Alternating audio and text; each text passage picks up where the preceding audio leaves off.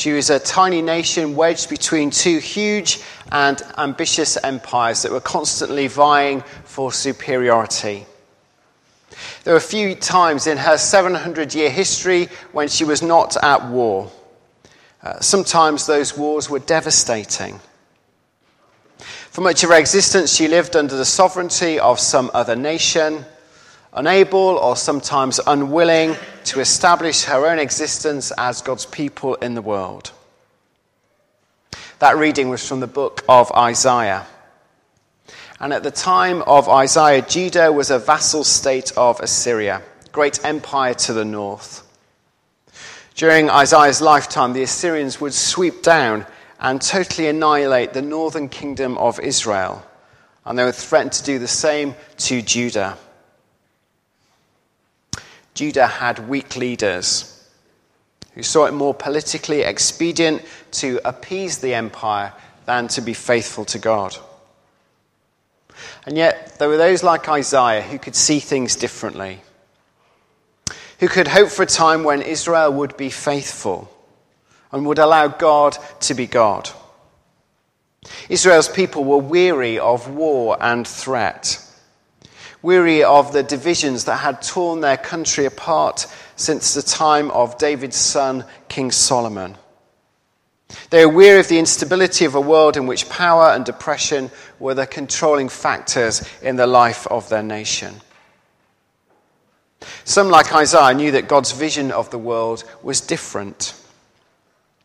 They knew that God, Yahweh, the Lord, the one whom they served, was the same God who has heard the cries of his people to be set free,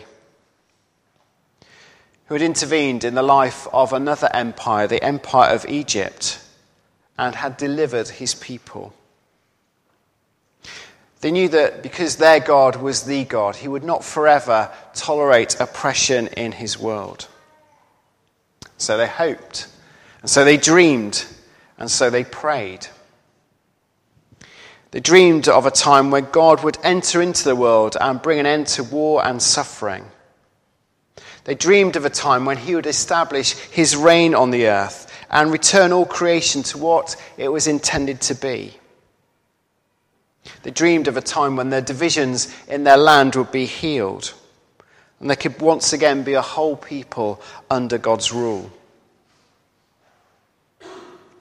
Isaiah prophesied of that day when the Lord will judge between the nations and will settle disputes for many people, when swords will be beaten into plowshares and spears made into pruning hooks. He didn't see it come. He hoped for it, though, and he prayed for it. Those who heard his words didn't see it come, but they longed for it, and they waited for it. And together, Isaiah and those who heard his message resolved to walk together in the waiting and in the longing and in the hoping and in the praying. Resolved to walk together in the light of the Lord. Walk in the light of the Lord. And to reflect upon that phrase this morning. It's an invitation. It's an invitation to live life in response to who God is. It's an invitation to live life in response to what God has done. And it's an invitation to live life in obedience to what God commands. Walk in the light of the Lord. Walk in response to who God is. Jesus said this, "I am the light of the world. Whoever follows me will not walk in darkness, but will have the light of life." Do you know, it's an astonishing claim. We who come to church week by week, we are so familiar with these words, but they can easily be robbed of their power. What a claim. What an astonishing statement to make. I am the light of the world. Whoever follows me will not walk in darkness, but will have the light of life. Soon we'll be retelling the Christmas story. And again, it's a story which for us in church is familiar, and perhaps we are overly familiar with it. Into the humblest of circumstances, Jesus is born. His mother is an ordinary young girl called Mary. His birthplace is a stable, a barn in a small, obscure town called Bethlehem. Yet his birth is announced by angels. They sing to the shepherds, "Glory to God in the highest, a Saviour has been born." The babe will grow up, become an adult, and begin to make astonishing claims. Jesus claims to be the bread of heaven, the one who can satisfy our deepest hunger. He claims to offer living water that alone can quench the thirst within us. Jesus takes upon himself the authority to forgive our sins, offers freely God's grace and mercy. Jesus claims to be the way and the truth and the life. He claims to be the resurrection. Jesus says that he and he alone is the means of escaping God's judgment. He and he alone is the only path to eternal life. Jesus claims for himself all authority in heaven and on earth. And Jesus promises that he will return to judge the earth. What do you make of such radical claims? Do you walk, do you live in the light of them? Do they change how you live your life? Do they change the decisions that you make? Do they shape the priorities that you have? Imagine for a moment a relative you hardly know dies. They leave you an inheritance you're not expecting. It comes like a bolt from the blue. £5,000, £25,000. What do you do with it? How do you decide what you will do with it? Is it immediately put towards a new car? The holiday of your dreams? Or do you stop? Do you pause? Do you think, what does it mean for me to have this gift and walk in the light of the Lord? Could support the salary of a Christian worker, working in a difficult place where few others will go. Can make a huge difference to a Christian mission agency or mission society, taking the gospel to places where it would otherwise not be heard. Do you walk in the light of the Lord in these decisions? There are some who would ignore the claims of Jesus altogether. There are those who, while being very respectful of Jesus, don't take his astonishing claims seriously. The religion of Islam teaches that Jesus was a prophet and a teacher, but no more. The Hindu faith teaches that Jesus is a way to God, yes, but just one way among many. There are many in our own day who want to admire Jesus, but admire him from a distance. Don't want him to disturb their lives too much. But Jesus won't let us get away with that. Soon you'll be writing your Christmas cards. You might be thinking of a verse to put inside. Emmanuel, God with us. To us a child is born. To us a Saviour is given. I expect you won't be considering Matthew 12, verse 30. Hear these words of Jesus. Jesus said, "Whoever is not with me is against me, and whoever does not gather with me scatters." Sobering words. We're invited to walk in the light of the Lord, to live in the light of who Jesus is. We're invited to walk in the light of the Lord, to live in response to what God has done. This is love, writes the Apostle John to the church he is responsible for in his first letter. This is love. Not that we love God, but that he loved us and gave his Son as an atoning sacrifice for our sins. The symbol of the Christian faith is the cross. It's a symbol of the love of God shown forth in the life of his Son, Jesus Christ. It's a symbol of our faith, the way we are to live, the way we are to work, the way we are to interact with others. Jesus' life was marked by the cross, and our life too is to be marked by the cross. Take up your cross, says Jesus, and follow me. The lives of Christians, the life of you and me and all who claim to be followers of Jesus should be shaped by this cross-shaped love. He humbled himself for us upon a cross. So how can we be proud?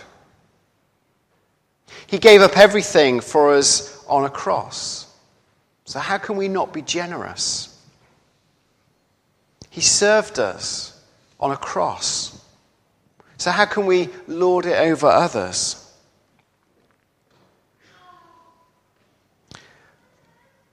Walk in the light of the Lord. Walk in the light of the cross. An Archbishop of Paris once told a story of 3 young men who visited his cathedral in Notre Dame. On a dare, one of the young men entered the confessional booth and made a false confession to the priest. The priest, aware that the young man was deceiving him and having a joke at his expense with his friends, gave the man a penance. Stand in front of the crucifix of this church.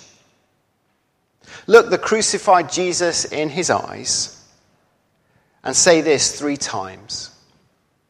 All this you did for me, and I don't give a damn. The young man and his friends laughed as they entered the sanctuary.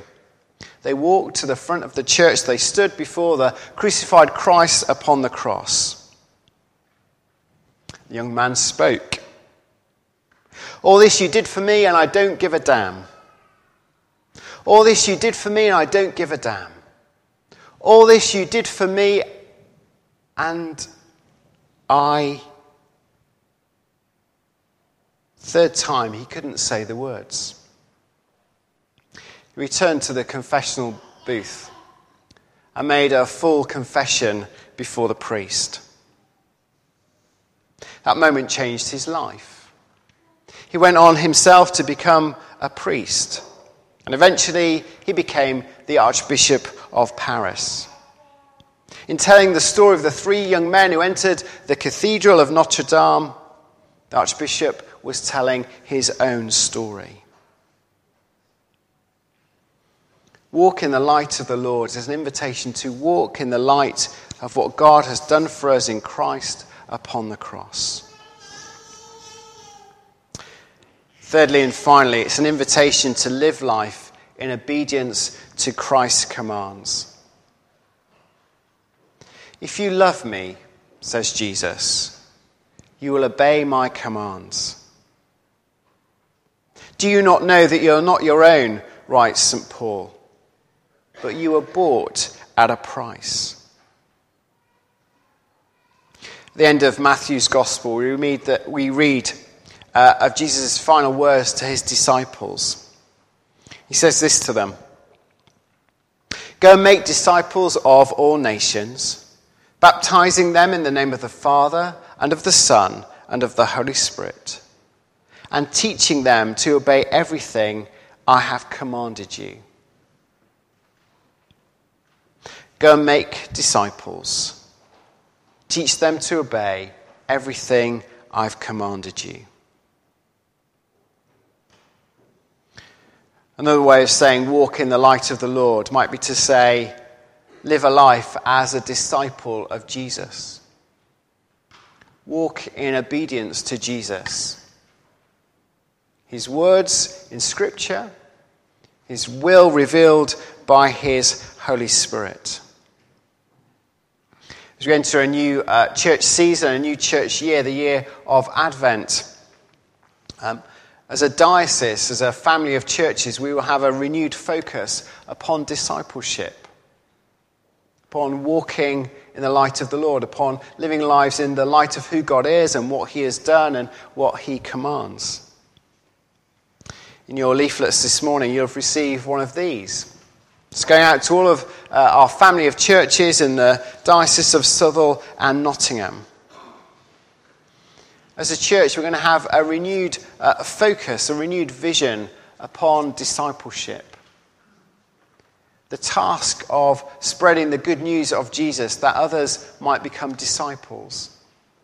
The task of living as faithful Christians, as people who are shaped by our faith in Christ. The task of helping young people grow up as faithful disciples themselves. These are not just mere hopes and dreams or aspirations, but there's a focus to it there, and that's in the centre of the leaflet. And over the coming months and years, we'll be reflecting upon this as a diocese and as a church and as a PCC. What does it mean for us to welcome new disciples into the fellowship of the church? What does it mean for us to be a resource church that will give itself away? What does it mean for us to commission younger leaders? What does it mean for us to begin a new worshipping community somewhere? What does it mean for us to walk in the light of the Lord as a church family?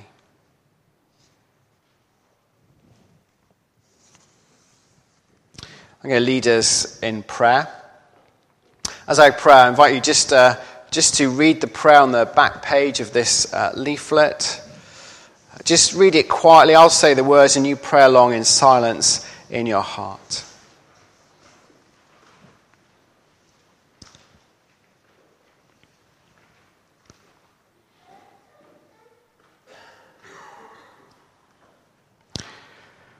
Loving Lord, take us from where we are to be where you want us to be. Lord, teach us what it means to walk in the light of the Lord. Make us not merely guardians of a heritage, but living signs of your coming kingdom. Fill us with that faith, hope and love which embody the gospel. And through the power of the Holy Spirit, make us one, that the world may believe, that your name may be enthroned in our nation, that your church may more effectively be your witnesses. Lord, we commit ourselves to mission, love and service in your name and for the sake of your kingdom. Amen.